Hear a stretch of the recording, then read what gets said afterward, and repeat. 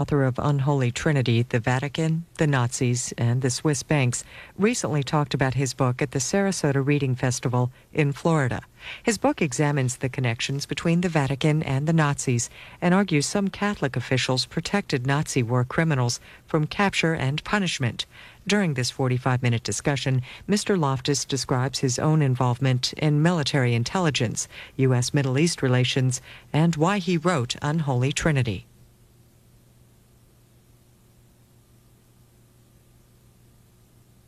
My name is Deborah Gessner. I'm with the Florida Holocaust Museum in St. Petersburg, Florida. However, I live in Lakewood Ranch, so I feel I'm part of Sarasota.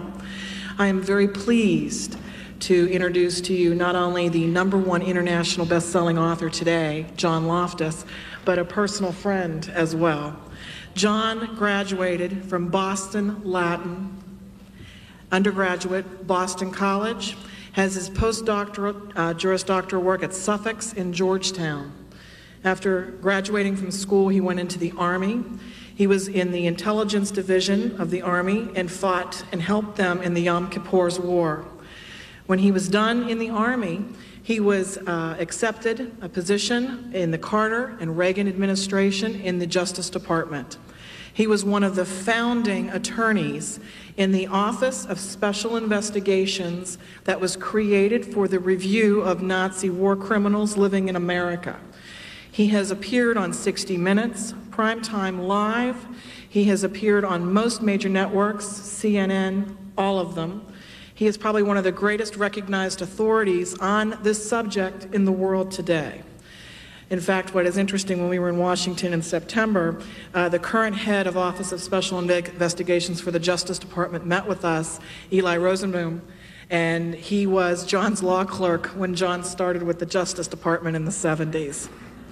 I'm also pleased to state that he was the Alfred nominee for the Pulitzer Prize, Award. The book was called The Belarus Secret, so if you have not had a chance to read that, it is a phenomenal book. Please join us in welcoming John Loftus. We are very pleased to have him with us here today. Thank you.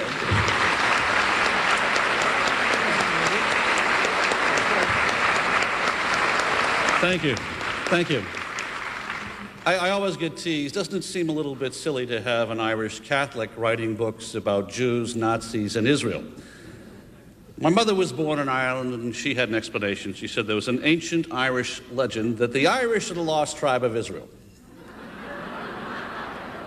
My dad shook his head and said, "John, it couldn't possibly be true that we're related because the Jews can't drink and the Irish can't cook." My association is much more mundane. I was a young, ambitious lawyer. I had a great job. I worked for the Attorney General of the United States. And President Carter asked us for volunteers among the Justice Department lawyers to set up a new task force to investigate whether there were any Nazis hiding in America. Now, since I knew absolutely nothing about the subject, I, of course, immediately volunteered. Well, I thought it would look good on my resume. I thought I might get a free trip to Germany out of it. Instead, my boss discovered that I had some intelligence training when I was an Army officer, although everyone thinks military intelligence is a contradiction in terms. Nevertheless, that was the qualification that got me the most unusual job in the U.S. government. They raised my security clearances many levels above top secret. My job was to go through all the CIA and NATO intelligence archives for several years to see if I could find any clues to where there might be Nazis hiding in America. Well, I never did get my free trip to Germany. Instead, I got lots of free trips to Suitland, Maryland. Now, Suitland is a nice little town. It's right outside Washington, D.C., and Suitland is where the U.S. government buries its secrets, literally. There are 20 storage vaults underground. Each vault is 1 acre in size. Have you ever seen the movie Raiders of the Lost Ark? Well, the last scene of that movie is what the underground vaults are really like, only not as organized as they are in the movie. And being a typical man, I didn't always stop and ask for directions. And one day I got really lost and ended up all the way down in the Q vault, where our nuclear warfare documents are stored. And inside the nuclear vault, I stumbled across a group of Nazi files files that I wasn't supposed to see, files that no one was supposed to see until the year 2015. And I discovered, much to my embarrassment, that many of the Nazis that I had been assigned to prosecute were already on the government payroll. It was one of those Cold War operations that got all messed up. The British Secret Service had a private meeting with a few chaps from our State Department intelligence. And the British said, look, the Germans are defeated now, the Russians are the new enemy. We have to get ready for World War III. And the British were going to recruit people from all across Eastern Europe, secretly bring them to America for training, and send them back behind the Iron Curtain as freedom fighters. So that if World War III ever erupted, we would have an underground army of freedom fighters behind Russian lines.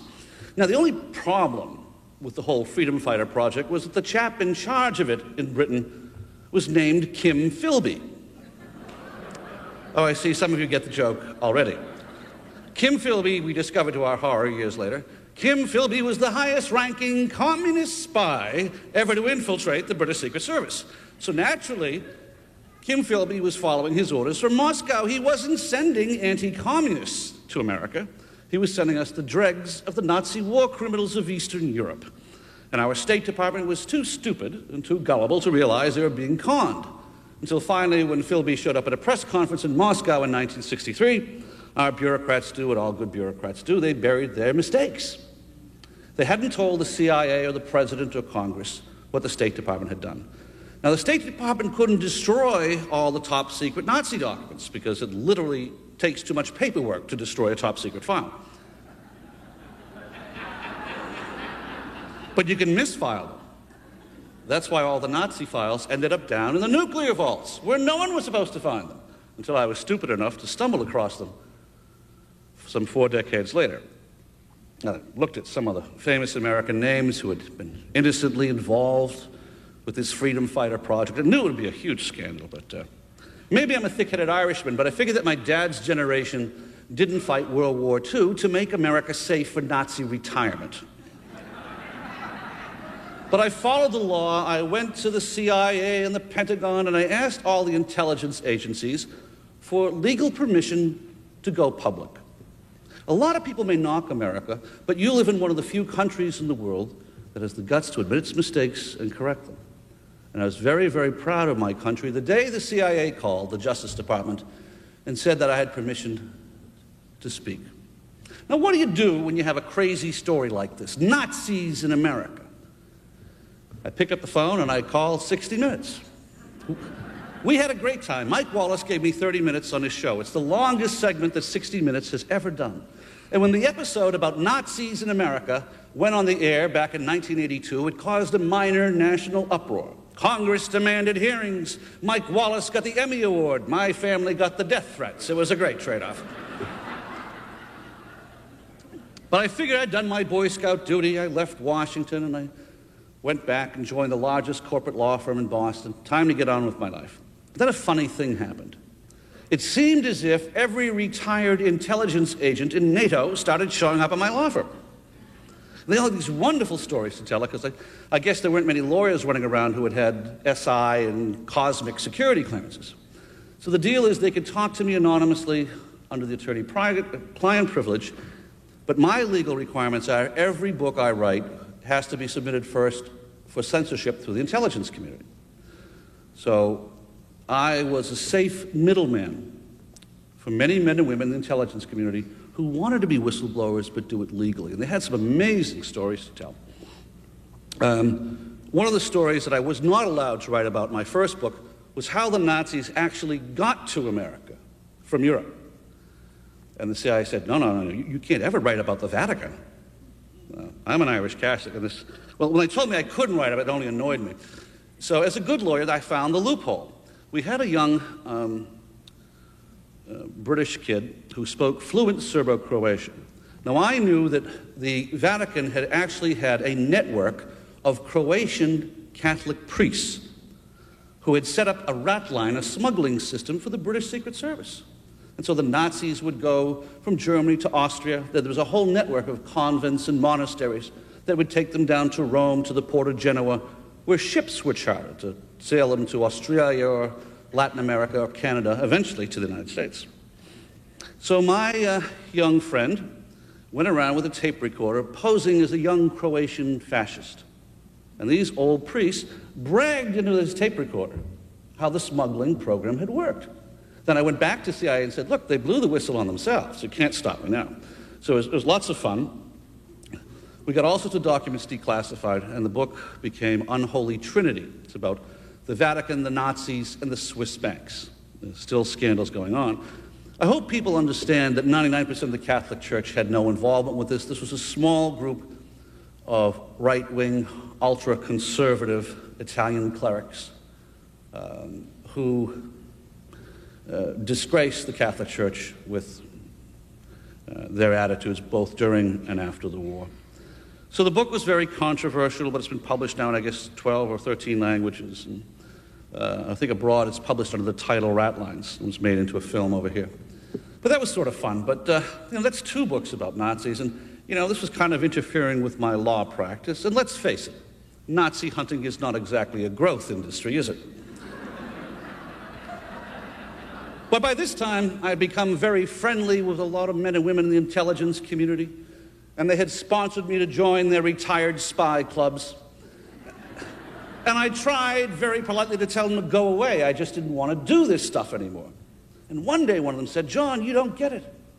If you think what we did with the Nazis was bad, let us tell you what we did to the Jews. I heard them out, and I read their files. And one day I went home and told my wife I was leaving the practice of law. For the rest of my life, I was going to be the lawyer for these men. I'd take $1 from each of them and help these men and women get their stories told. You see, I believe that 1/3 of the 20th century was classified. It's buried down in those vaults. So as a case study, I asked nearly 500 intelligence agents to tell me every dirty trick we ever pulled on Israel. Thought it'd be a nice little book. It ended up to be almost 700 pages. Don't worry, you don't have to read the whole book. We put bulleted paragraphs at the beginning of each chapter that summarizes it. So you can skim the whole book in 10 or 20 minutes. We did that for the press.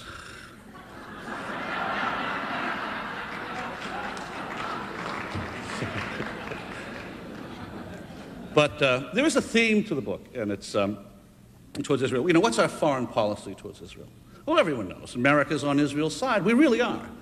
We non-Jews, Republican, Democrat, we consistently keep electing congressmen and senators who support Israel's cause in the Middle East. We send more of our tax dollars to Israel than any other nation on earth. We're not the problem. The problem is that for the better part of the 20th century, our State Department and our intelligence community had a radically different foreign policy. They had said, whatever we might say about liking the Jews in public, it really is in America's long-term national interest to obtain the cheap and consistent supply of oil. It's not about conspiracy. It's not about bigotry. It's about oil. It's about greed. If Moses had turned right and settled in Kuwait, we probably would have made Israel the 51st state, but they had no oil. They had no oil, and part of the price that the Arab nations wanted us to pay was to give them intelligence assistance in their wars with Israel. And sad to say, American intelligence agreed. The bottom line was harsh. In every war that Israel fought, American intelligence fought on the Arab side. We wiretapped Israel's communications. We betrayed them to the Arabs. Probably the worst thing we ever did to Israel was the time we did nothing. And that happened in 1973. U.S. code breakers had deciphered a Russian telegram from their embassy in Lebanon, and that telegram revealed to us the exact hours, dates, time, and place of an upcoming Arab sneak attack against Israel. The implication was clear. Israel was about to be crushed under a wave of Arab military. A decision was made in the Nixon White House not to tell the Jews. You see, Henry Kissinger, although he was Jewish himself, was very angry at Israel at the time. Kissinger had been trying to put together a comprehensive Middle East peace solution, keep the Arabs happy so the oil would flow. And the stiff-necked Israelis were whining about picky little details like security. So Kissinger was furious. He agreed that Israel should not be warned until the last hours or two before the attack. And even then, they would have to hold their lines and wait for the Arabs to fire the first shot. Now, the decision to hold information back caused an enormous amount of Israeli casualties. And Kissinger later discussed with one of his friends that the idea was to let Israel, quote, get bloodied a little bit but come out ahead. Kissinger wanted to slap the wrists of the Israeli leaders so they'd be more cooperative. Now, in addition, Kissinger went to the Secretary of Defense and he asked him to stall off sending any American supplies to Israel for the first 7 days of the Yom Kippur War. Why 7 days? Israel only had a 7-day battle stock of ammunition. And by the 7th day, Kissinger predicted, the Israeli leaders would be on their knees ready to sign any piece of paper that Kissinger put in front of them, no matter how pro-Arab. But the Arabs would be happy and the oil would flow. Now, Kissinger wasn't a bigot. He wasn't even a particularly evil man. He was just a military incompetent. Kissinger didn't realize that his little pressure games weren't causing Israel to bleed a little bit. It started a hemorrhage that almost destroyed the nation. But luckily, there was one guy in the White House that saved Israel. No, it wasn't Richard Nixon. Don't even get me started on Richard Nixon. Actually, in my own defense, when I first wrote this book, The Secret War Against the Jews, I got a great deal of flack, even from people in the Jewish community, because I said very clearly that President Richard Nixon was an extreme anti-Semite. No one believed it. And what happened last year? All the Nixon tapes were released from the National Archives. My favorite Nixon tape is where he turns to a friend of his in the Oval Office and said, if I were to drop an atomic bomb on Tel Aviv, there would still be American Jews stupid enough to vote for me. No, it's true. Nixon hated Jews. But luckily for Israel, Nixon was involved with the Watergate affair at the time. The guy that saved Israel was that heroic Republican, the White House Chief of Staff, General Alexander Haig. On the morning of the first day of the Yom Kippur War, General Haig called his Israeli counterpart and warned him of what Kissinger was up to. No supplies for 7 days. It was a catastrophe. And then General Haig told the Israelis a secret. The U.S. Army had just perfected a new top-secret weapon called the TOW missile. Now, the TOW missile is a dandy little toy. It's like a Nintendo game. You have these electronic binoculars attached to a cable in the back of the missile. And as the missile flies downrange, it unwinds almost 2 miles of cable behind it. So as you follow an enemy tank with your binoculars up and down hill and around a tree, you're actually steering the missile up and down hill and around a tree. And a 13-year-old kid can trace runaway enemy tanks at full speed and kill them 97 times out of 100. To this day, the TOW missile is one of the deadliest anti-tank systems on the planet. Al Haig said he'd give the TOW missile to Israel behind Kissinger's back. On the evening of the first day of the Yom Kippur War, an unmarked plane flew 41 Israeli army commanders to a secret base inside Fort Benning, Georgia. I know about this part of the story firsthand because I was there. You see, I was the young army officer who trained the Israelis in the TOW missile system. We rushed the Israelis through a crash course at Fort Benning, and then we stripped every TOW missile we had from the eastern seaboard of the U.S., and we flew them to Israel at night. As Oliver North later discovered, you can pack a lot of TOW missiles into 1 or 2 aircraft. And at first we thought the Israelis had screwed up. We wanted them to put the TOW missiles at a defensive barrier around the major Israeli cities to save as many lives as possible. And instead, those crazy Jews took all of the TOW missiles and dumped them at 2 spots out in the desert. And they were right.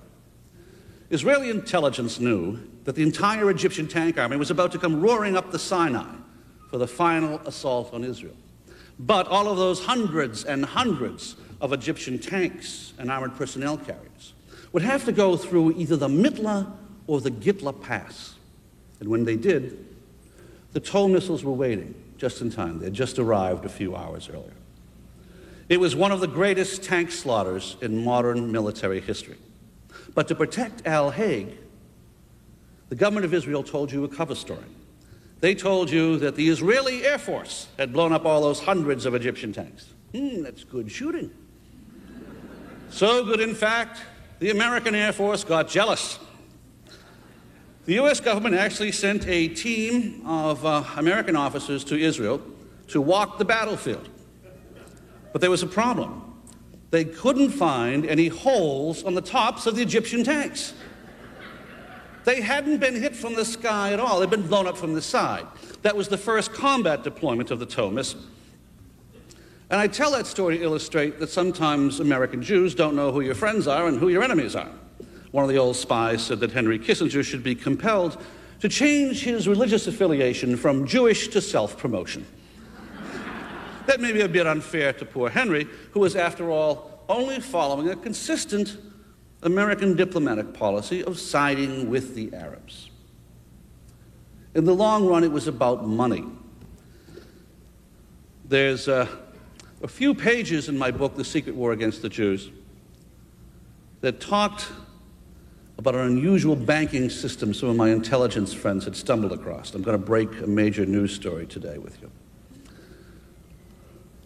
It seems that during World War II, the leading Nazi industrialists secretly owned a bank in New York City. That bank was dissolved in 1951. However, the records are clear. The Nazi bank in Manhattan was run by President Bush's father, Prescott Bush, and by Herbert Walker, his grandfather. The Bush family was on the wrong side of World War II. Now, we need to put this in perspective. These are serious, serious charges. We have them. The ownership of the Nazi bank proved from 3 different sources. The Bush membership in the board of that bank is a matter of public record. Let's put it back in context.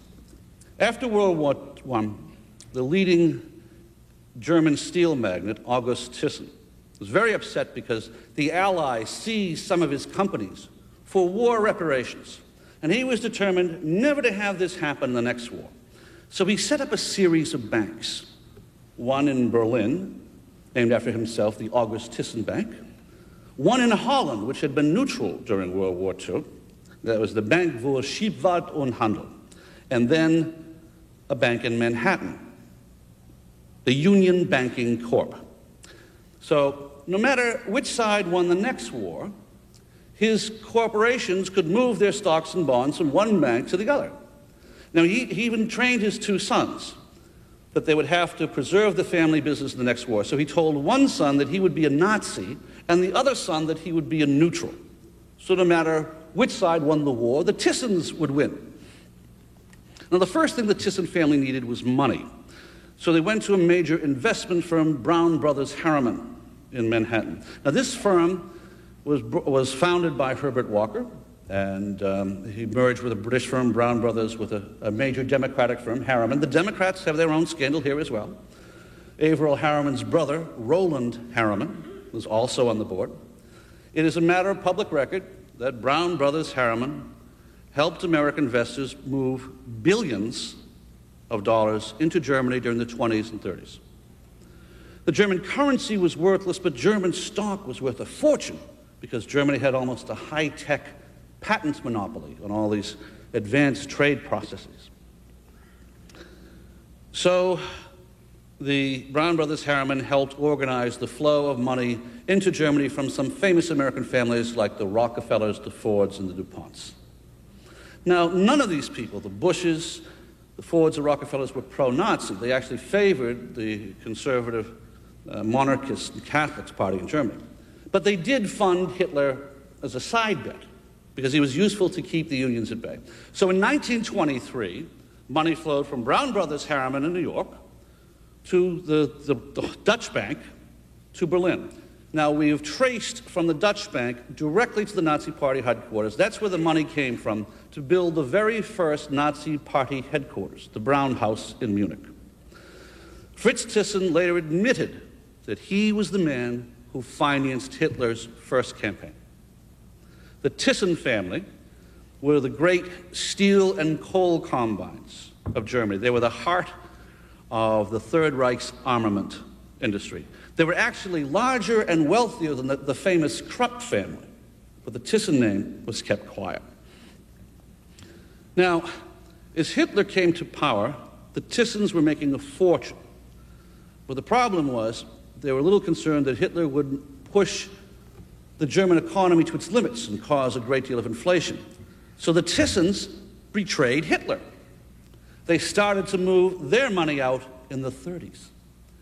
In essence, it was a huge tax fraud. They would sell one of their companies, for example, the Holland America Investment Company, to the Bushes, supposedly a neutral bank in New York, not knowing that the Thyssen's secretly owned both banks. It looked like the Thyssen's were losing money. So the Bushes would buy the banks, the companies from the Thyssen's, and they'd set up American branches. Prescott Bush was the head of several of the companies that were actually directly owned by the Thyssen people. Now, Hitler suspected that the Thyssen's were cheating him right and left.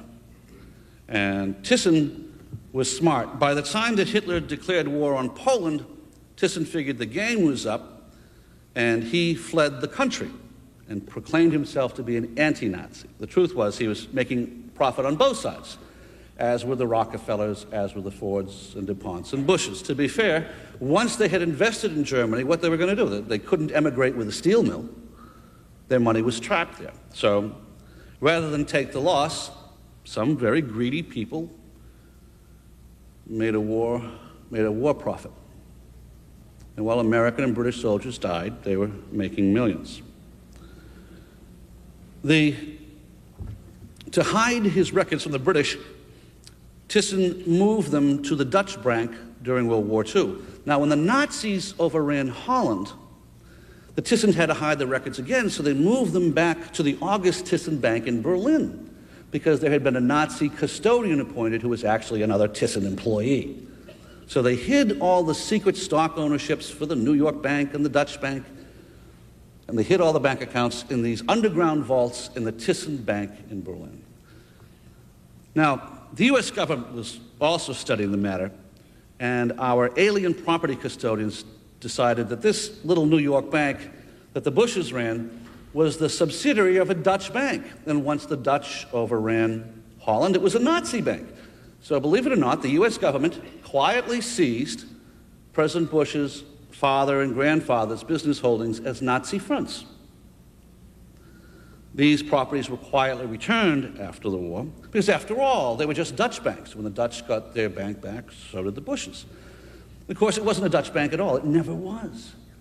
It was always secretly owned by the leading Nazi industrialists in Europe. The comic opera continued. In 1951, the Allied investigators finally gave up trying to find the missing Thyssen money. Fritz Thyssen, the Nazi brother, was actually held in an American prison in Germany for more than 4 years. And we grilled him, where did the money go? He said, oh, the Nazis took all my money. You know, I don't own anything anymore. You know, it all went out to relatives and things. I don't have anything. So he was lying through his teeth. He said, I don't have any foreign bank accounts. Well, that was technically true. He didn't have foreign bank accounts. He owned foreign banks. So one of the reasons that Thyssen got away with it was that he had a very good lawyer. And his lawyer was Allen Dulles. Now, Allen Dulles was in charge of U.S. intelligence investigations in Germany after the war. It was very convenient, because Allen Dulles was also the lawyer for the Thyssen's and also the lawyer for the Bushes. The law firm of Sullivan & Cromwell, to which Allen Dulles and his brother belonged, was actually the law firm that handled most of these bank transactions and set up the companies. They were the people who helped direct American investment in Germany during the 20s and 30s. And now it was up to the Dulles brothers to help their clients get their money back. In particular, the Rockefellers had a huge chunk of money in Brown Brothers Harriman, which the Bushes had invested in the Thyssen Empire. And the Rockefellers had no sense of humor about going broke. They wanted their money back. And so in 1951, everything had quieted down. Allen Dulles and his brother were about to become members of the Eisenhower administration. The New York bank that the Bushes ran was quietly liquidated. Now, Prescott Bush and Walker each got one share of stock worth $750,000. So the Bush family took out $1.5 million in 1951 dollars. That's where the Bush family fortune came from. It came from the Third Reich. Right? Now, it was blood money. Yes, the Thyssens were among the largest slave holders in the Nazi Empire. They had huge coal mines where they used Jewish slave laborers as if they were disposable chemicals. The Thyssen Steel was the United Steel, Vereinigte Stahlwerke, was the heart of the Nazi war machine. But they all got their money back. After the war, the Thyssens slowly brought the money out of hiding from New York and Argentina, and they began to rebuild. In 1971, they merged with another bank and formed the Thyssen-Bornemisza Group. Chase Manhattan Bank in New York owns 31% of this holding company. It's now worth $50 billion. So all the poor Jewish survivors and American POWs are trying to sue the Swiss banks when the Bush family may have laundered more money than all the Swiss banks combined. The Thyssen-Bornemisza Group consists of assets that were Nazi assets and fraudulently hidden from both the U.S. and British governments. There's no question about this because the U.S. and British interrogation files are in our national archives.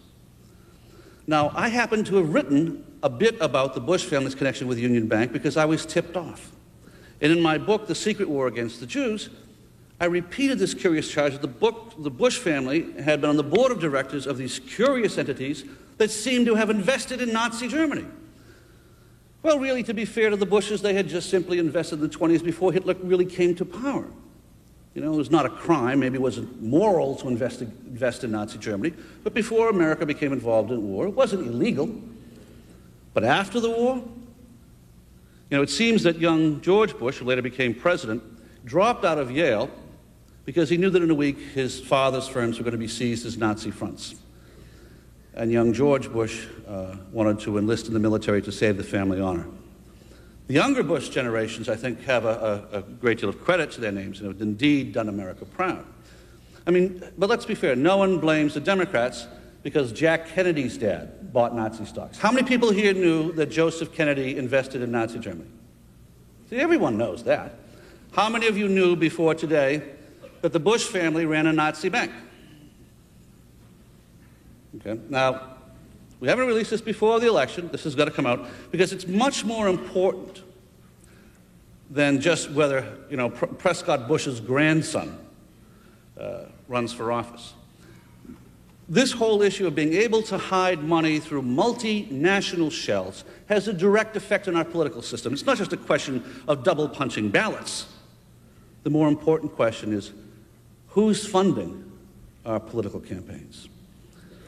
Perhaps they're only rumors, but the allegations I have received from the intelligence community are that the Thyssen family are the secret sources of that slush fund in Germany that Helmut Kohl refuses to disclose where the money's from. That they were the secret financial backers of their neighbor in London. They live right across the street from Margaret Thatcher. And that the Thyssens and their business partners, the Rockefellers, have been the Wall Street ring of the Republican Party financing candidates for the last 40 years in the U.S.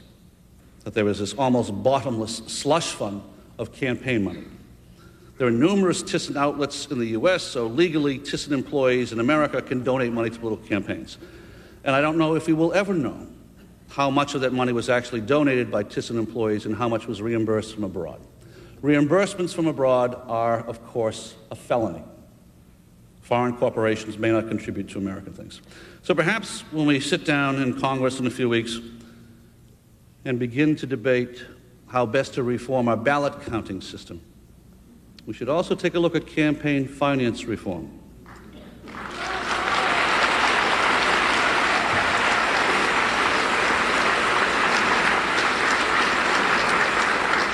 You know, if there's one thing that all of us, Republicans and Democrats, can agree on is that Nazis are bad. And we have always suspected that someone was pulling strings. And I think what we have had is a series of multinational corporations behaving like pirates. And they have no ideology. They don't care about America. They don't care about Nazi Germany. They only care about money. But what do I care? I'm not a Jew. None of my family died in the Holocaust. I don't have any relatives in Israel. Why give up a great legal career to go around writing history books? Not only is it not profitable, it's like doing homework for the rest of your life. Well, I have a personal reason for staying with this subject and being the president of the Florida Holocaust Museum. That's sort of fun. If you haven't been to see us, we just built the 5th largest Holocaust museum in the world in St. Petersburg, Florida. And I missed a meeting and they made me president. That's what happens. But we're investing $250,000 here in Sarasota to open up a branch of the museum, and we're investing $250,000. In January, we'll have America's largest website, so that every child in America can take one of these high-tech virtual reality tours of our museum. And they can walk from room to room, 360-degree views, and actually meet with a Holocaust survivor and type in questions and get answers. So kids can learn a little bit about character education, about tolerance, about racial prejudice, about World War II, about the Holocaust. Because we need to do a better job of teaching our children. But as for me, I have a personal reason for staying on this subject. See, when I was down in those intelligence vaults, I came across a manuscript that would change my life.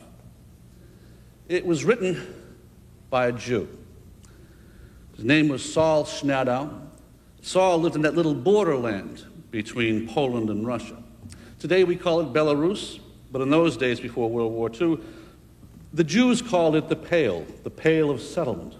There used to be a 70-mile-wide strip of land along the Russian borders where Jews had been allowed to live for 3 centuries. And you could go from Vilna to Minsk to Baranovich to Pinsk, all the way down to Romania. And some of these cities and towns were 90% Jewish. The Pale was the most densely populated Jewish settlement on the face of the earth. Unfortunately for them, it lay right smack in the middle of Hitler's invasion path for Russia. Now, when the armies of the Third Reich came pouring through, they didn't have enough German soldiers to take care of this huge Jewish population. So the SS asked the local Christian population for volunteers. And sad to say, there's always 1% in every country, including ours, who would volunteer to climb to power over the bodies of children if necessary. Now, the volunteer that came to be in charge of Saul's life was a man named Dr. Stankiewicz, a doctor of humanities, which is rather ironic to the Jews, because they soon identified Dr. Stankiewicz as the inventor of the sardine method of execution. Dr. Stankiewicz would have his police force drag the Jewish families out to a road where ditches had been dug. They were forced at gunpoint to disrobe. Then they had to climb in the ditches and lay on top of each other head to toe. That way, Stankiewicz's police could shoot through a double layer of bodies and save ammunition. You know, a bullet cost 1 mark, 25 cents. So they would shovel a layer of dirt over the dead and wounded, a double layer of bodies, a layer of dirt, and so on and so on. Now, the worst part of the sardine method wasn't even discovered until after World War II, when American Red Cross doctors were conducting autopsies on the graves. They could find no evidence of wounds upon the smallest victims. Apparently, to save the price of a bullet, Dr. Stankiewicz ordered that the babies be buried alive. As a reward for his efficiency, the SS promoted Dr. Stankiewicz and made him the governor of the entire province of Baranovich, where Saul lived. There were 50,000 Jews in the Baranovich ghetto on the day that Dr. Stankiewicz arrived. 6 months later, there were 5,000 Jews. 6 months after that, only 500 Jews were kept alive as skilled laborers in Dr. Stankiewicz's concentration camp. Now, Saul was the camp barber. Saul had lost his wife, his 3 kids, all 110 members of his family. Now, think about that. Every relative, every friend, every face he had known on the face of the earth had been murdered. And this little Jewish barber did an amazing thing. He dug a tunnel under a Nazi concentration camp and led the last 126 Jews in a breakout. They made it to the swamps and forests of Byelorussia. They joined up with other Jewish fugitives, but they didn't run away. They formed a Jewish resistance brigade, a partisan brigade, Bielski's brigade. Hundreds of miles behind Nazi lines, this tiny group of Jewish men and women, most of them teenagers, early 20s, they took up arms and went back and fought against the men that had slaughtered their families. The Jewish women in particular were so adept at blowing up railway lines They were crippling Hitler's supply trains, trying to reach the Eastern Front. They were changing the course of the war. Stankiewicz put a price of 10,000 marks on Saul's head. 6 of the Belarus SS police battalions were assigned to track the Jews down. At the end of World War II, Bielski's brigade was the most highly decorated partisan unit on the entire Eastern Front, but there were only a few dozen survivors. Saul was one of them. At the end of the war, Saul had remarried a young woman whose life he'd saved in the camp, and she was pregnant. Saul didn't want to have his child grow up under communism. So he and his young bride took up their arms again. They shot their way across the Russian border, escaped across Central Europe, and eventually emigrated to the United States. And when he got here, Saul settled in central New Jersey, but he didn't put the past behind him. He sat down and wrote out his history of the 50,000 Jews from his little corner of the world who would never be able to speak for themselves. And proudly, Saul sent a copy to the U.S. government. And someone, somewhere in our State Department, stamped Saul's manuscript secret. And they hid it down the nuclear vault with the Nazi files. You know why? As one of their anti-communist agents, the British Secret Service had recruited Dr. Stankiewicz. It gets worse. The British asked us to hide him, and we did. We brought Dr. Stankiewicz to New York City and gave him a job as a broadcaster at Radio Liberty. Your tax dollars at work. Please remember, it was the McCarthy era. No one believed these crazy commie charges about war criminals in America. And Stankiewicz played them like a flute. By 1952, he had resettled virtually the entire Nazi puppet government of Byelorussia to the town of South River, New Jersey. I couldn't believe the files. I actually took some federal bodyguards and went to see South River one night. You know, they have a private cemetery for the Belarus SS. And inside the cemetery is the monument engraved of the Nazi president. Behind their local church, they have a monument to their SS division. And you know the worst thing about South River, New Jersey? All this time, Saul had been living less than a half an hour away. And I thought, what a tragedy. Here is this heroic Jew who fought against the Nazis and the communists and came to America to find freedom, only to end up living in the shadow of the men who murdered his own babies. What would you do? Well, maybe I am a thick-headed Irishman, but I went to the Assistant Attorney General of the United States and I asked for permission to prosecute a British intelligence agent as a Nazi war criminal. I showed him the Stankiewicz file. Permission was granted. Secretly, I asked all the U.S. agencies to put a trace out for Saul Schnadow as a key witness in the future trial of Dr. Stankiewicz. But all the agencies reported back negative, no trace. Saul was missing and in view of his age had to be presumed dead. It was terribly sad, but it didn't stop our trial preparations. I had my staff round up every Nazi document in the world that even mentioned Dr. Stankiewicz. It really was an enormous research job. And you know, Dr. Stankiewicz was ungrateful enough to drop dead on me 2 weeks before we could file charges against him. He died peacefully in his bed, a citizen of the United States. There was a big sigh of relief over the British embassy. And the British government asked the new Reagan administration, which had just come in, not to let me investigate any more cases like that. Much too embarrassing to the British government. Because if they open up the Nazi files, that's going to lead to the Vatican, then you're going to have to deal with the Nazi gold and where the Nazi money went. And that would lead back to Americans as well as British. So, you know, the British said, use our 75-year censorship rule. We won't release any of the Nazi files for 75 years. So I was ordered by the U.S. government for reasons of foreign policy to stay out of the vaults and forget what I had seen. But how? How do you forget about someone like Saul? I told the Reagan administration that I would not participate in a cover-up. And I sat down and wrote out the manuscript to my first book. And I dedicated it to Saul, a Jew who bore witness to the Holocaust, and to Meg, my newborn, so that she may never have to. That's why I did it. Did it for our kids, for all our kids. That's why I volunteered my time at the Florida Holocaust Museum. We have to make the world a better, safer place for our children. And that means, in some small part, that people like me have to dig out the ugly truth. And all of us have to recognize that the truth is more important than politics. We need to regain control of our history. We cannot live in a world where 1/3 of our modern history is classified. In the end, I remain optimistic, very optimistic about America. I guess I am still at heart an Eagle Scout. And some good things have happened. When we went to build our Holocaust Museum, we smuggled a boxcar out of Poland. It's the only one the Polish government hasn't cleaned up for us. And when we were setting the car up inside the museum, we found something horrible inside. Maybe something wonderful. We found a little girl's ring. Now, all that we know for sure from the silver marks inside is that ring existed at about the time of the Holocaust. And we know that there were once 5 jewels of some kind that had been set in the ring. And we know that the ring would fit the hand of about a 14-year-old girl. That's all that we really know for sure, but you know what happened. 50 years ago, somewhere in Europe, a little girl took the jewels out of her ring to try and ransom her survival.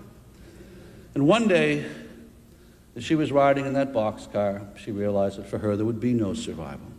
And for whatever reason, with that little empty ring with all the jewels gone, it was still valuable to her, and she didn't want the Nazis to get it, so she took it off her hand and put it in a crack in the floorboard and hammered it in with her heel. And she did it so no one would find it. And 50 years later, by a miracle, we picked that boxcar to bring to St. Petersburg, Florida. The little girl's ring is mounted outside. As we take the school kids through, we teach them a story of hope. Ours is not a sad museum. There are no atrocity photos. But kids need to understand the past to prevent it from happening again. And when we show them the little girl's ring, we say, don't be sad that we don't know that little girl's name, and don't be sad that all the jewels are lost. Because the jewels aren't lost. You are the jewels. All of you who care about the jewels of justice, of memory, of understanding, of tolerance. You are the gems of American society. And people like you preserve the truth, preserve our history. Because the most important thing that I learned from Saul was that in this country, you should never be afraid to speak the truth. Thank you for listening.